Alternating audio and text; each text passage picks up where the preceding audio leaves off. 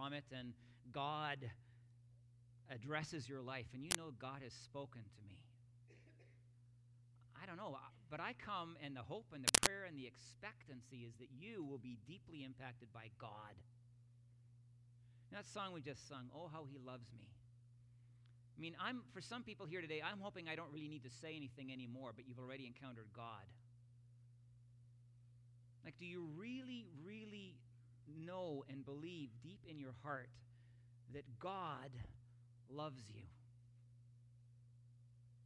Like, that He really loves you? You know, His Son died for you. And I got to tell you, when a human being takes hold of that idea, it changes them.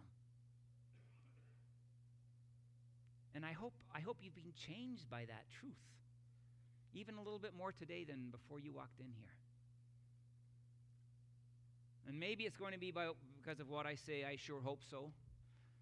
But it's not necessarily me saying it. You know that. I hope you know that.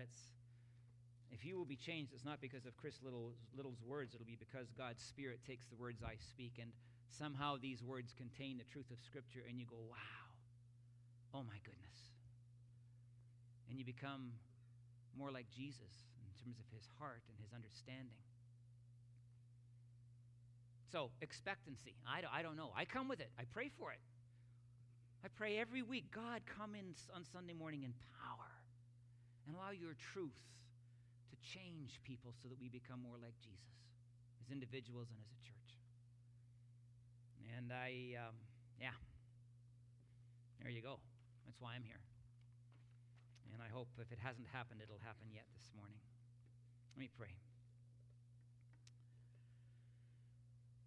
God, what an incredible thing it is that we can come here and gather together as your people, your covenant people, and we can meet with you right here in this place.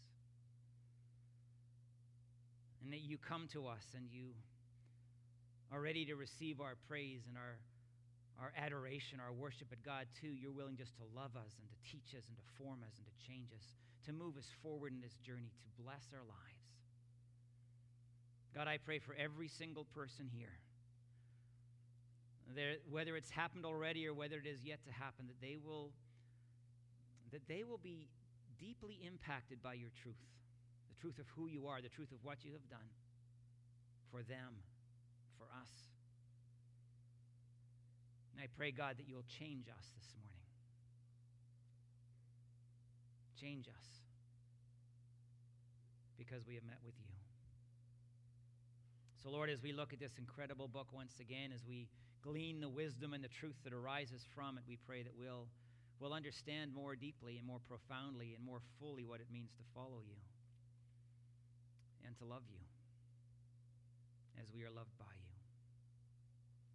So God bless this time, we pray in Jesus' name. Amen. Well, for some weeks now, we've been digging into this theme of work and how to bring God into the workplace. And I hope you have been blessed by it and energized by it and challenged by it. The idea basically has been, what does it mean to take God, to experience God on a Monday through a Friday in the same way we experience Him on a Sunday morning? How do we take God into the workplace? How does our work become ministry and mission? How does God's will get done through our work? And we've looked at lots of different angles on this. Today I want to take a particular angle and speak to those of you who are the boss at work, the boss man or the boss lady.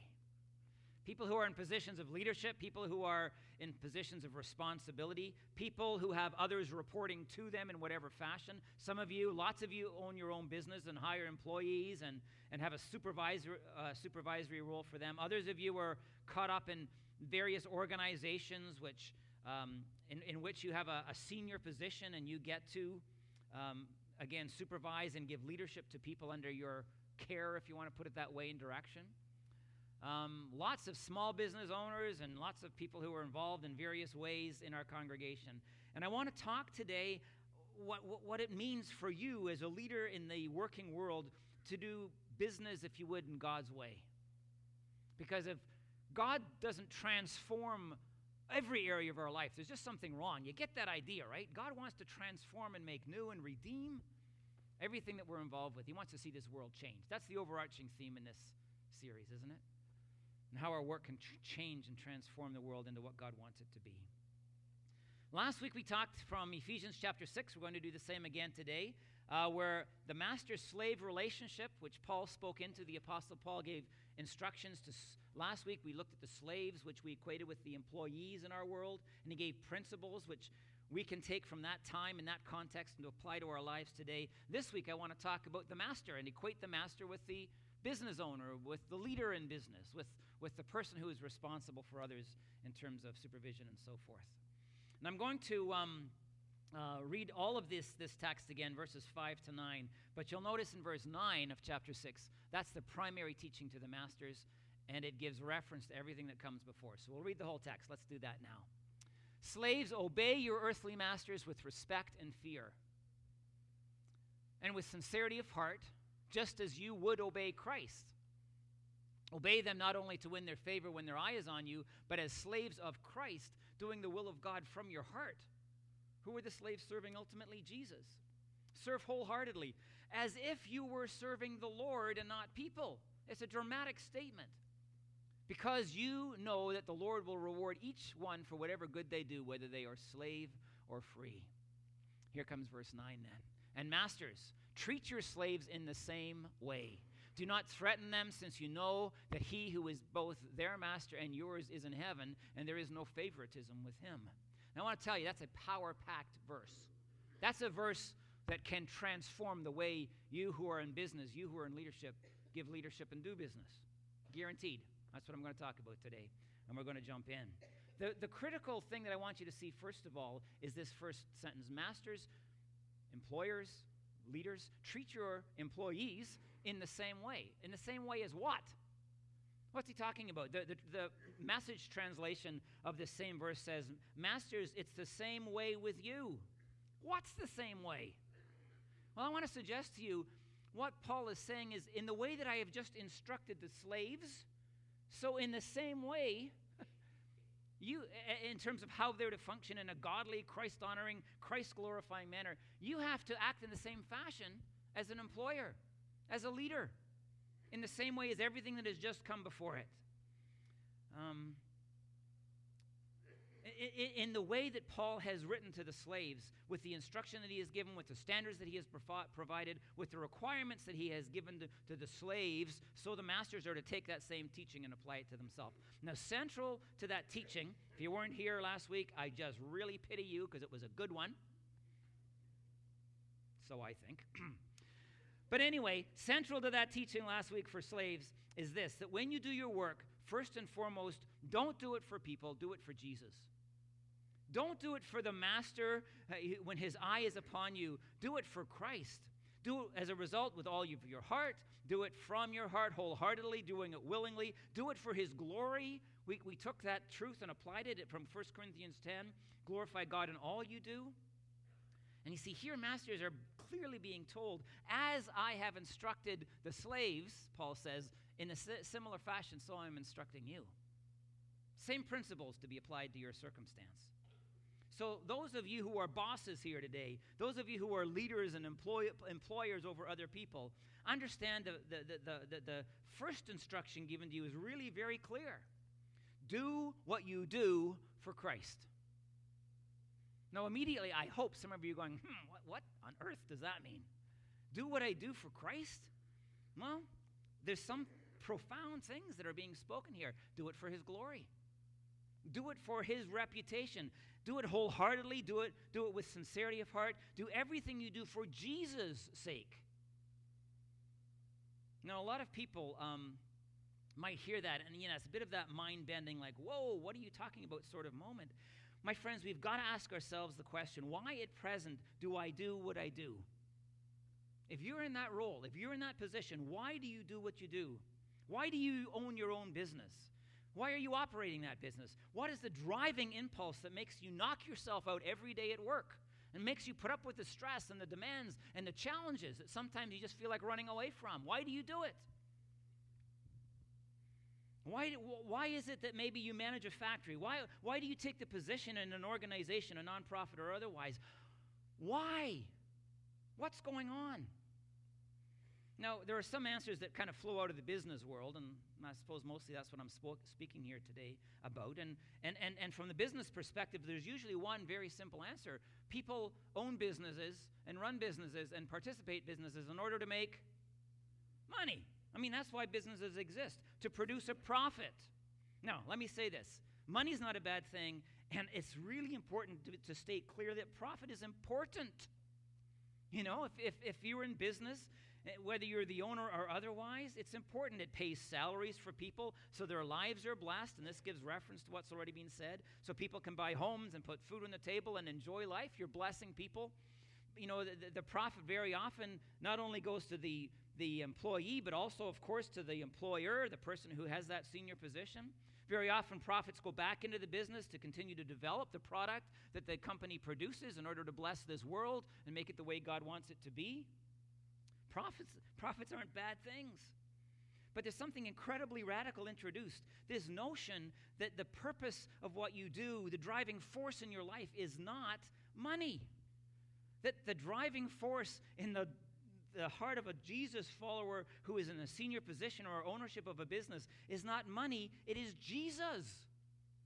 Christ himself. His desires, his will being played out somehow through this organization, through this business reality. So it's not money. Sometimes people think and are motivated by the idea of power. You know, I want to make the decisions. I don't want to be the guy who gets told what to do all the time. I want to call the shots. I want to have the resources to do it. Sometimes it's status. You know, I go to work every day and I kill myself so I can have a ton of money, assuming your business is successful, in order, and I know not all are, but if it is successful, in order that I can have people look at me as I, you know, have the status symbols in my life and have them think, man, there's one cool dude. There's a guy who succeeded in life. I admire that person. And sometimes, if we were really honest with each other, we not only want others to look at us and be impressed with how significant and worthy and important we are, we want to look at ourselves because of our success and look how significant and worthy and important we are. See, for some people, you know, work becomes this thing which creates an identity and gives value and worth to them. It's what Timothy Keller calls the work beneath the work. It's the real reason we're working, even though we don't always acknowledge it. But I want to tell you from the Bible's perspective, whether it's money or power or status or a bunch of other things that could be mentioned, that is not on for a follower of Jesus. That is not why business exists and why people give their lives with drive and passion toward it. If you're a follower of Jesus, the work that you engage as a leader, as a business owner, exists for the sake of Christ. Period. Question then becomes, how can my business, how can my workplace become part of what God is doing in this world? That's the theme that we've embraced in this series, isn't it? How can my work be God honoring? How can my work allow this world to conform to his will? How can I make an input through my leadership, through the organization which I'm a part of whatever description, so that this world becomes more of what God wants this world to be?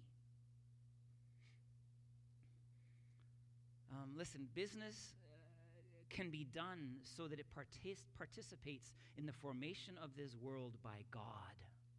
All the way back to Genesis 1, sermon number 1 in the series. Chapter 1, verses 2 and 3. It's, you know, the Bible describes how God's Spirit hovered over the darkness.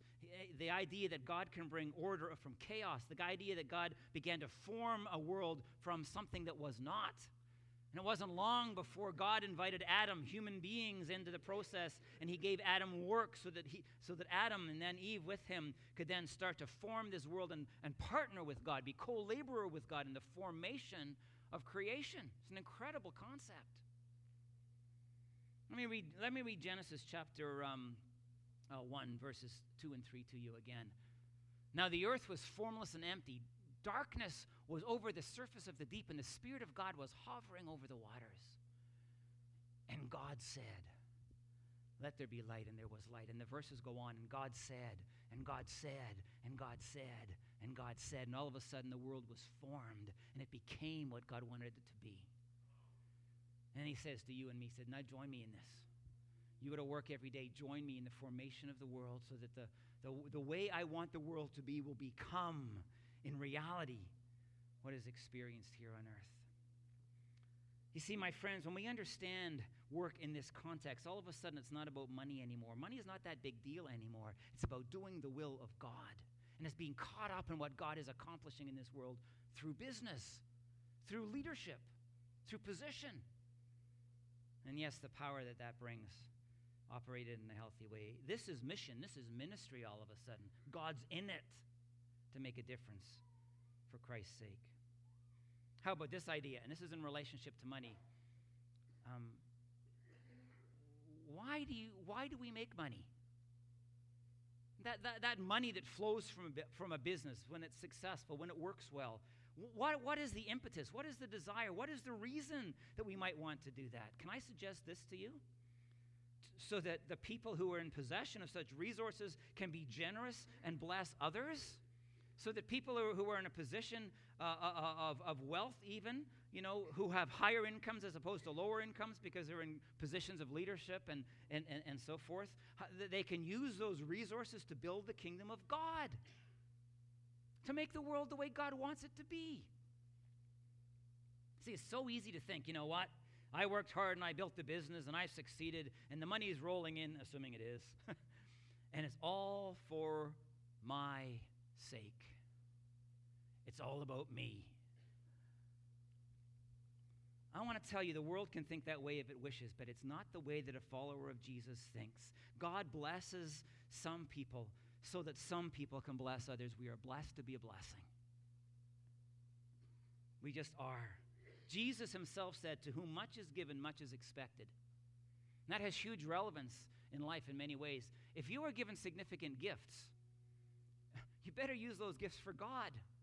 To whom much is given in gifting, much is expected by God. We have to operate and exercise those gifts for him. Sometimes it's intelligence. If you've been given the smarts, you better use the smarts for the glory of God. If you've been given a strong back, use the strong back for the glory of God. To whom much is given, much is expected. And when God gives some people success in business or success because of position financially, to whom much is given, much is expected. I want to tell you this, my friends.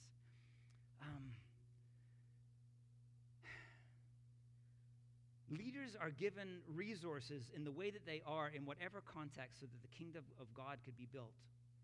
I love Ephesians 4, verse 28. It's a little verse that just is more prominent in my mind than as I've thought about it this week than I realized. But it comes in the context of how Paul, same book, same author, is describing how when people come to faith in Jesus, they are made new in him. And it says, take off the old. It's like a piece of clothing he's describing. Take off the old and put on the new. And after that principle is given, then there is a list of behaviors which we're supposed to get rid of and embrace others. So he says, those of you who lie, don't lie anymore. Speak the truth in love. For those of you who, get angry and hurt people, he said, in your anger, don't sin. So get rid of the anger that's destructive. And if you're going to be angry, at least do it in a godly fashion, in a controlled and life-giving fashion. Because such anger is, of course, possible. And then he comes to this little verse in Ephesians 4:28, and he says this. Anyone who has been stealing must steal no longer, but must work. Okay, now, I recognize we're not talking to bosses and employers and business owners at this point. The people to whom Paul is writing are people who have made their living by ripping people off, theft, right? So instead of being higher in responsibility and so forth in leadership capacity, obviously they're supposed to take a step up from ripping people off and stealing. But he says what you have to do is you must work, doing something useful with their own hands. Why? And that's the question we're engaging right now, that they may have something to share with those in need. Even people who have very limited resources are supposed to embrace work, yes, to provide for themselves, and yes, to feed their families and to care for themselves, but also even those who are just entering into the workforce so that they can bless others with their resources. How much more is it a reality that those who are making tons of cash because of responsibility and position ought to be doing what they do for the sake of others who are in need? Now, this is radical thinking. This is different thinking from the world. But my friends, this is the thinking of Scripture. That we would essentially do what we do with the resources that are provided to love God and love people, even through our workplace and the benefits that come from it. So why does a Christian go to work? Why does a Christian own a business? Why does a Christian embrace leadership in industry and in nonprofits? They do it for Jesus, not for themselves, but for Christ first and foremost. And then we have to embrace deal with the question not only of the why, but of the how. How do you do this? Let's put verse 9 back up of chapter 6. It says this, and masters, treat your slaves in the same way.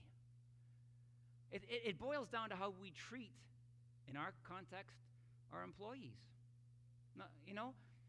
Do not threaten them, since you know that he who is both their master and yours is in heaven, and there is no favoritism with him.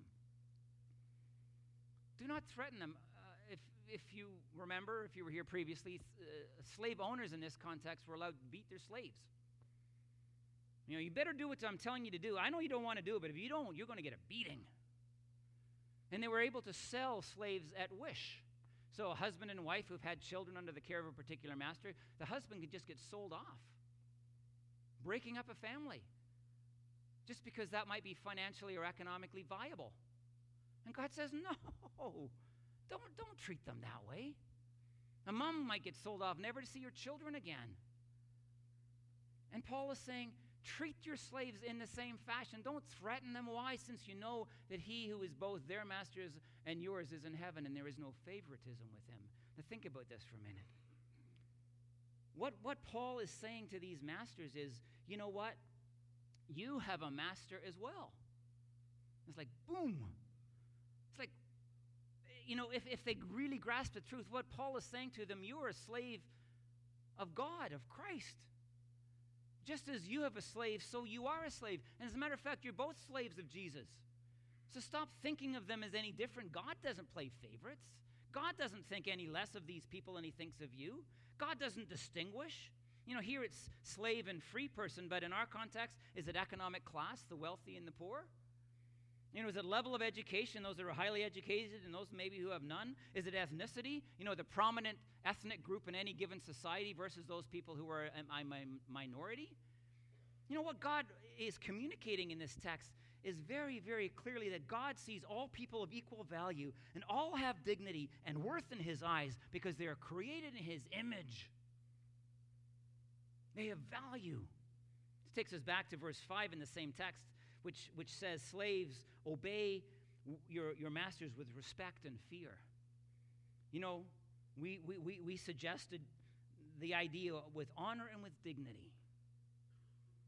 And that was a radical thought, not just serving because you have to or when their eye is upon you or because you're afraid of what they might do to you. Respect these people in fear. And all of a sudden this is turned around. In the same way, masters are told to treat their slaves with respect.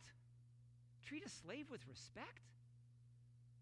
Yes, because they're made in the image of God. And as far as God's concerned, they're no less valuable than you. Treat them with fear, that sense of dignity, that sense of this person is a creation of the living God and reflects his image, so much so that you look at that person and stand back in awe because of who they are, rooted in their creation.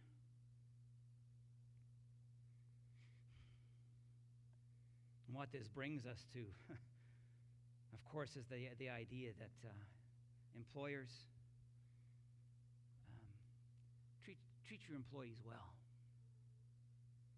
Because they are made in the image of God, because they have honor and because they have dignity. Respect them. It's just another way of saying what Jesus had said so often, love God and love people. Love God and love people. Love the Lord your God with all your heart, mind, soul, strength, and love your neighbor as yourself. Love God and love people. Some folks here might be saying, Chris, are you saying I have to love my employees? And are you saying that's what the Bible says? I'm saying absolutely, without question. Christian, Jesus-following leaders, business owners, supervisors are to love the people who work for them. Some might say, but you have no idea how they act. Okay, so now the people who are in this position are laughing. Because I get that. Sometimes employees don't act very well. People could say they have absolutely no loyalty. They don't work very hard. They could care less about my business. They only do it for their own sake. It's not uncommon. Let me tell you this. We don't love people because people love us in the kingdom of God. We do not love people because people love us. In other words, if you love me, I'll love you back. We love people because God loves us. And God has filled our hearts with his love. And he says, no matter who you encounter, love them for my sake, for Jesus' sake. That's why he could say, as I mentioned last week, slave to owner, master, master to slave, doesn't matter. Jesus said, love your enemies and treat people well who treat you badly. Even if they persecute you, Jesus says we should pray for them, for their benefit, for their blessing.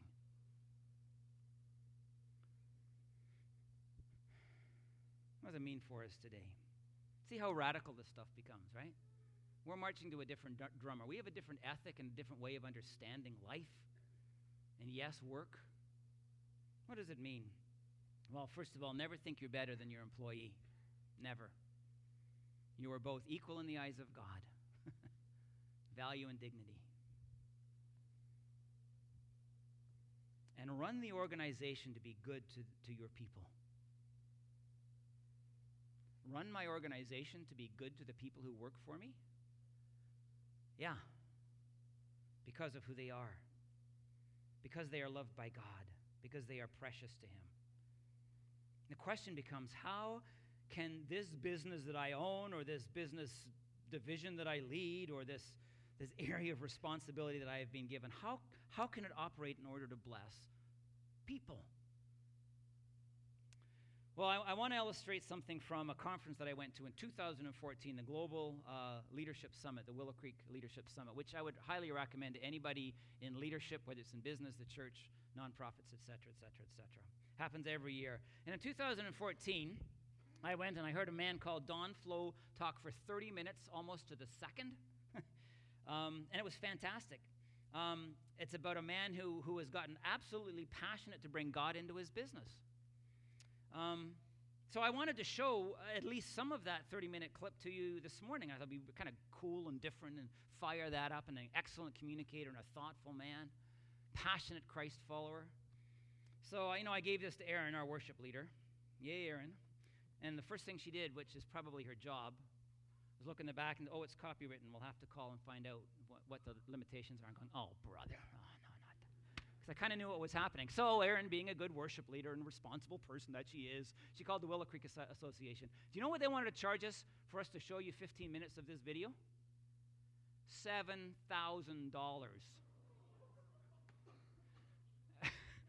I nearly fell off my chair when Erin told me this. And, I understand.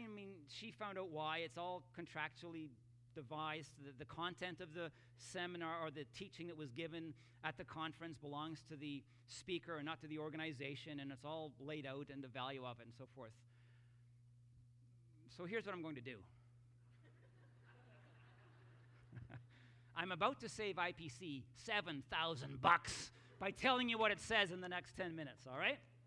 Talk about good stewardship. Of course, we can't show it to you, but I'm going to tell you about it. Don Flo, this was in 2014, could be changed at this point, but Don Flo had 33 car dealerships in North Carolina and Virginia at that time. Could be more, I don't know.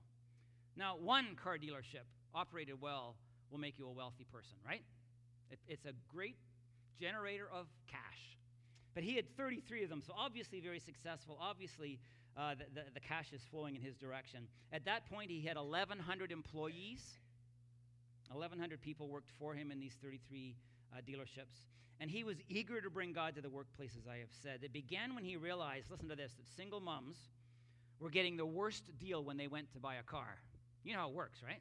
You walk into a dealership. The dealer wants to get as much money out of your pocket as he or she possibly can, right? That's their job, in the bargain. And of course, when we go into a car dealership, our intention is to give the dealer as little money as we possibly can. And that's the negotiation. And what Don Flo somehow recognized, probably through surveys that were done and so forth, he recognized that, these single moms were getting the worst deal. And they were paying more for the cars than anybody else. And he realized this is not just. This is not fair. This is not right. Because he cared about God and God's perspective on these things. He said, this isn't right, this isn't just. God loves justice. We're going to do something about this. We're going to bring our faith into the workplace. You know what he did? He created a flat rate for every vehicle he sold. So no more bargaining.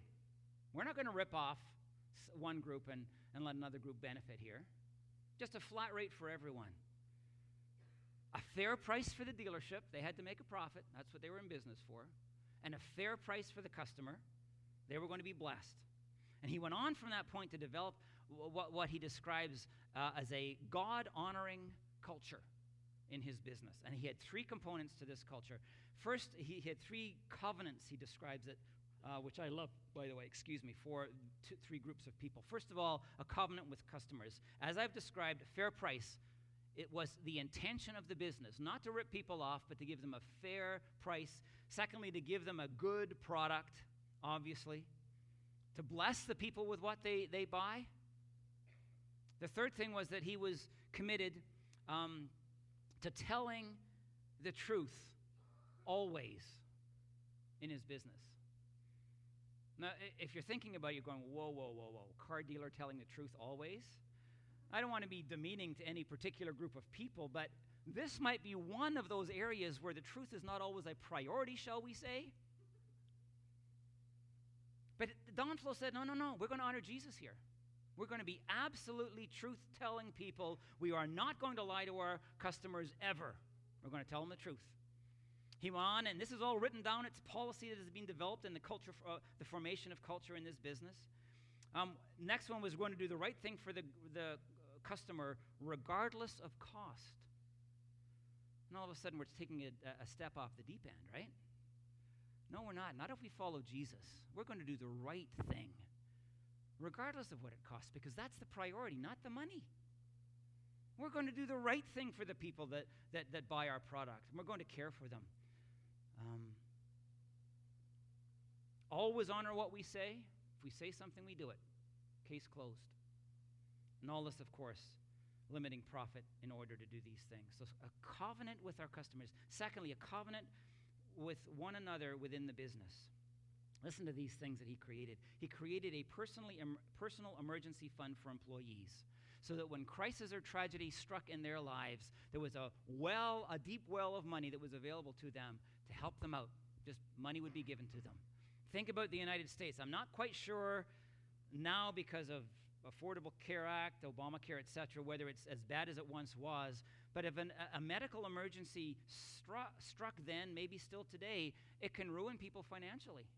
And Don Flo said this business is going to stand by our people, and we are going to help them through the crisis. We're going to have a pool of money available to give to them when real need settles upon their lives. Second thing that he formed was a $3,000 grant per child per year for the children of their employees who were headed off to university or college. $3,000 per child per year, every year, for the children of the employees that work in those 33 dealerships. I talked to a gentleman in Florida some years ago, not that long ago, whose son had written a check for this man's grandson to go to a university for $52,000 1 year. Like, it's different there.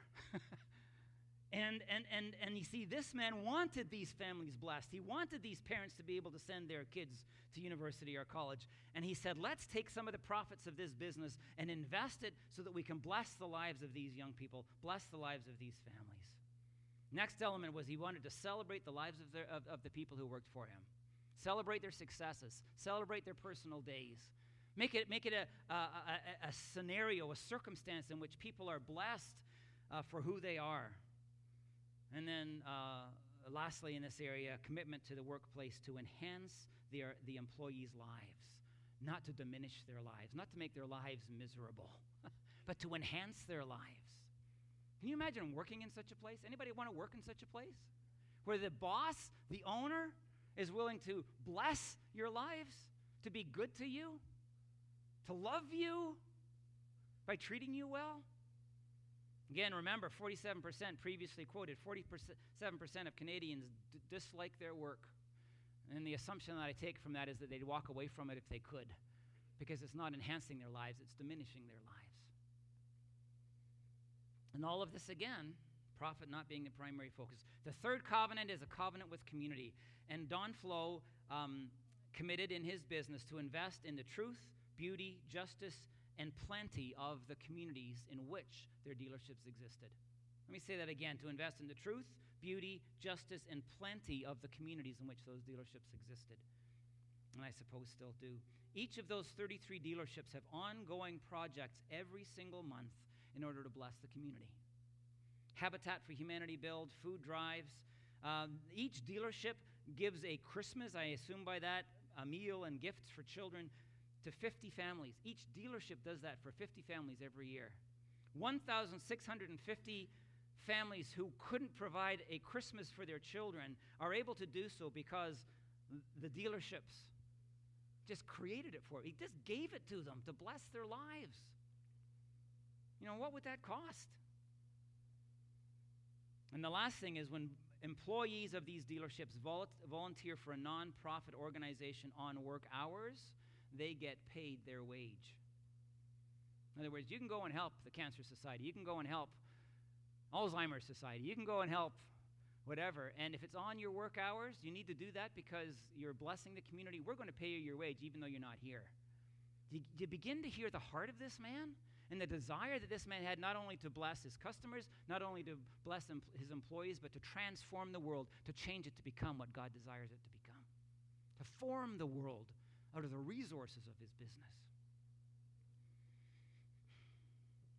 You see this, my friends, this is a business that is existing for Jesus' sake. This is a business that operates according to his will and his way, that honors Christ above all else. What in the end I want to suggest to you, like if you take nothing home, take this home, that what Don Flo did and is doing and what we can do in our realms of influence, business owner and supervisor and whatever it might be, we can bring the values of God's kingdom into the workplace. What values?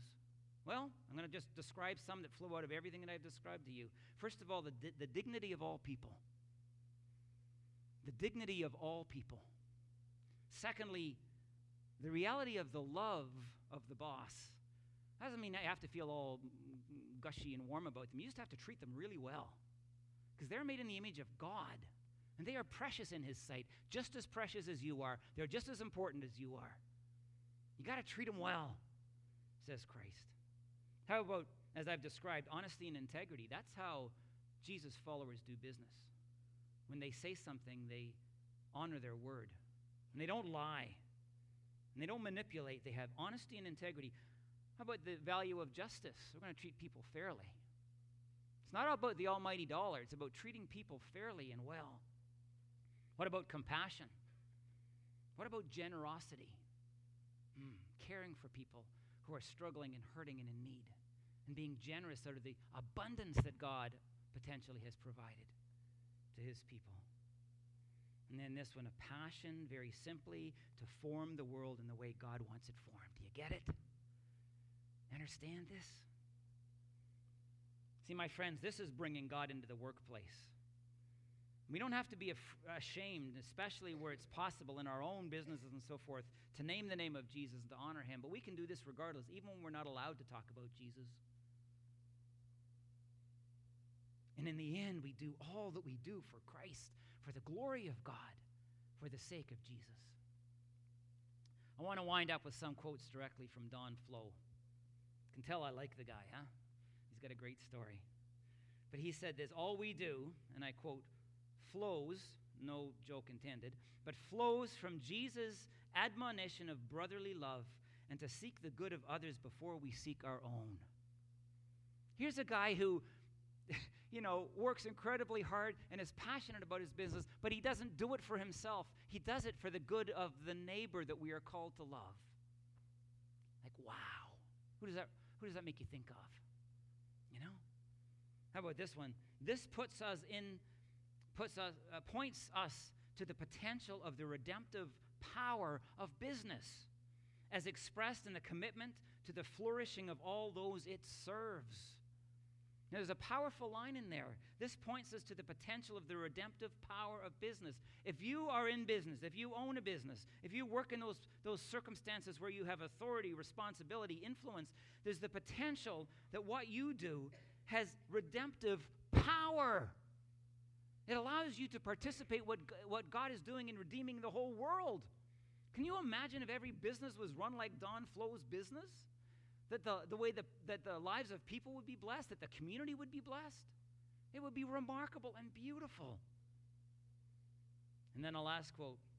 This leads us to, and I quote this, the reweaving of the broken fabric of the world. I love that. See, the fabric of the world has been broken by sin. There's been a tear brought into that fabric. And it's not functioning the way God wants it to function. But when we tap into this redemptive power and the potential that is there, all of a sudden we're reweaving the broken fabric of the world, that the world might become what God wants it to become. And Christ is honored in the way we lead, in the way we operate our businesses, in the way we serve people according to the kingdom values that we bring in to our work world. You know, what I've tried to give you in these weeks is a new vision for your work. And I don't know whether you're a leader in business, a boss, or whether you're an employee. But, when we take the truth of Scripture and we put on those biblical lenses and we start to look at the various areas of our lives, including our work life, all of a sudden everything changes. And we don't do it the way the world does it because something has happened in us. God has come into us and he's filled our hearts with love and a passion for justice and with generosity and compassion and a commitment to honesty and integrity and to loving our neighbors and even those people who don't treat us well. And I began this series by saying, how do you meet God, not just on a Sunday morning, but on Monday and Tuesday and Wednesday and Thursday and Friday? How do you bring God into the workplace? How do you make this ministry? How do we make it a spiritual function? Well, I hope you know now, at least in greater measure than you might have before. So I say to those of you who are in leadership positions, particularly today, go and tap into that potential by running your business, giving oversight in those areas of responsibility that God has charged you with, doing it in a way that honors him for the glory of Christ. Transform your world by bringing the values of the kingdom into your work world. Do it God's way. Do it out of love. Do it out of a passion to honor Jesus. Let's pray.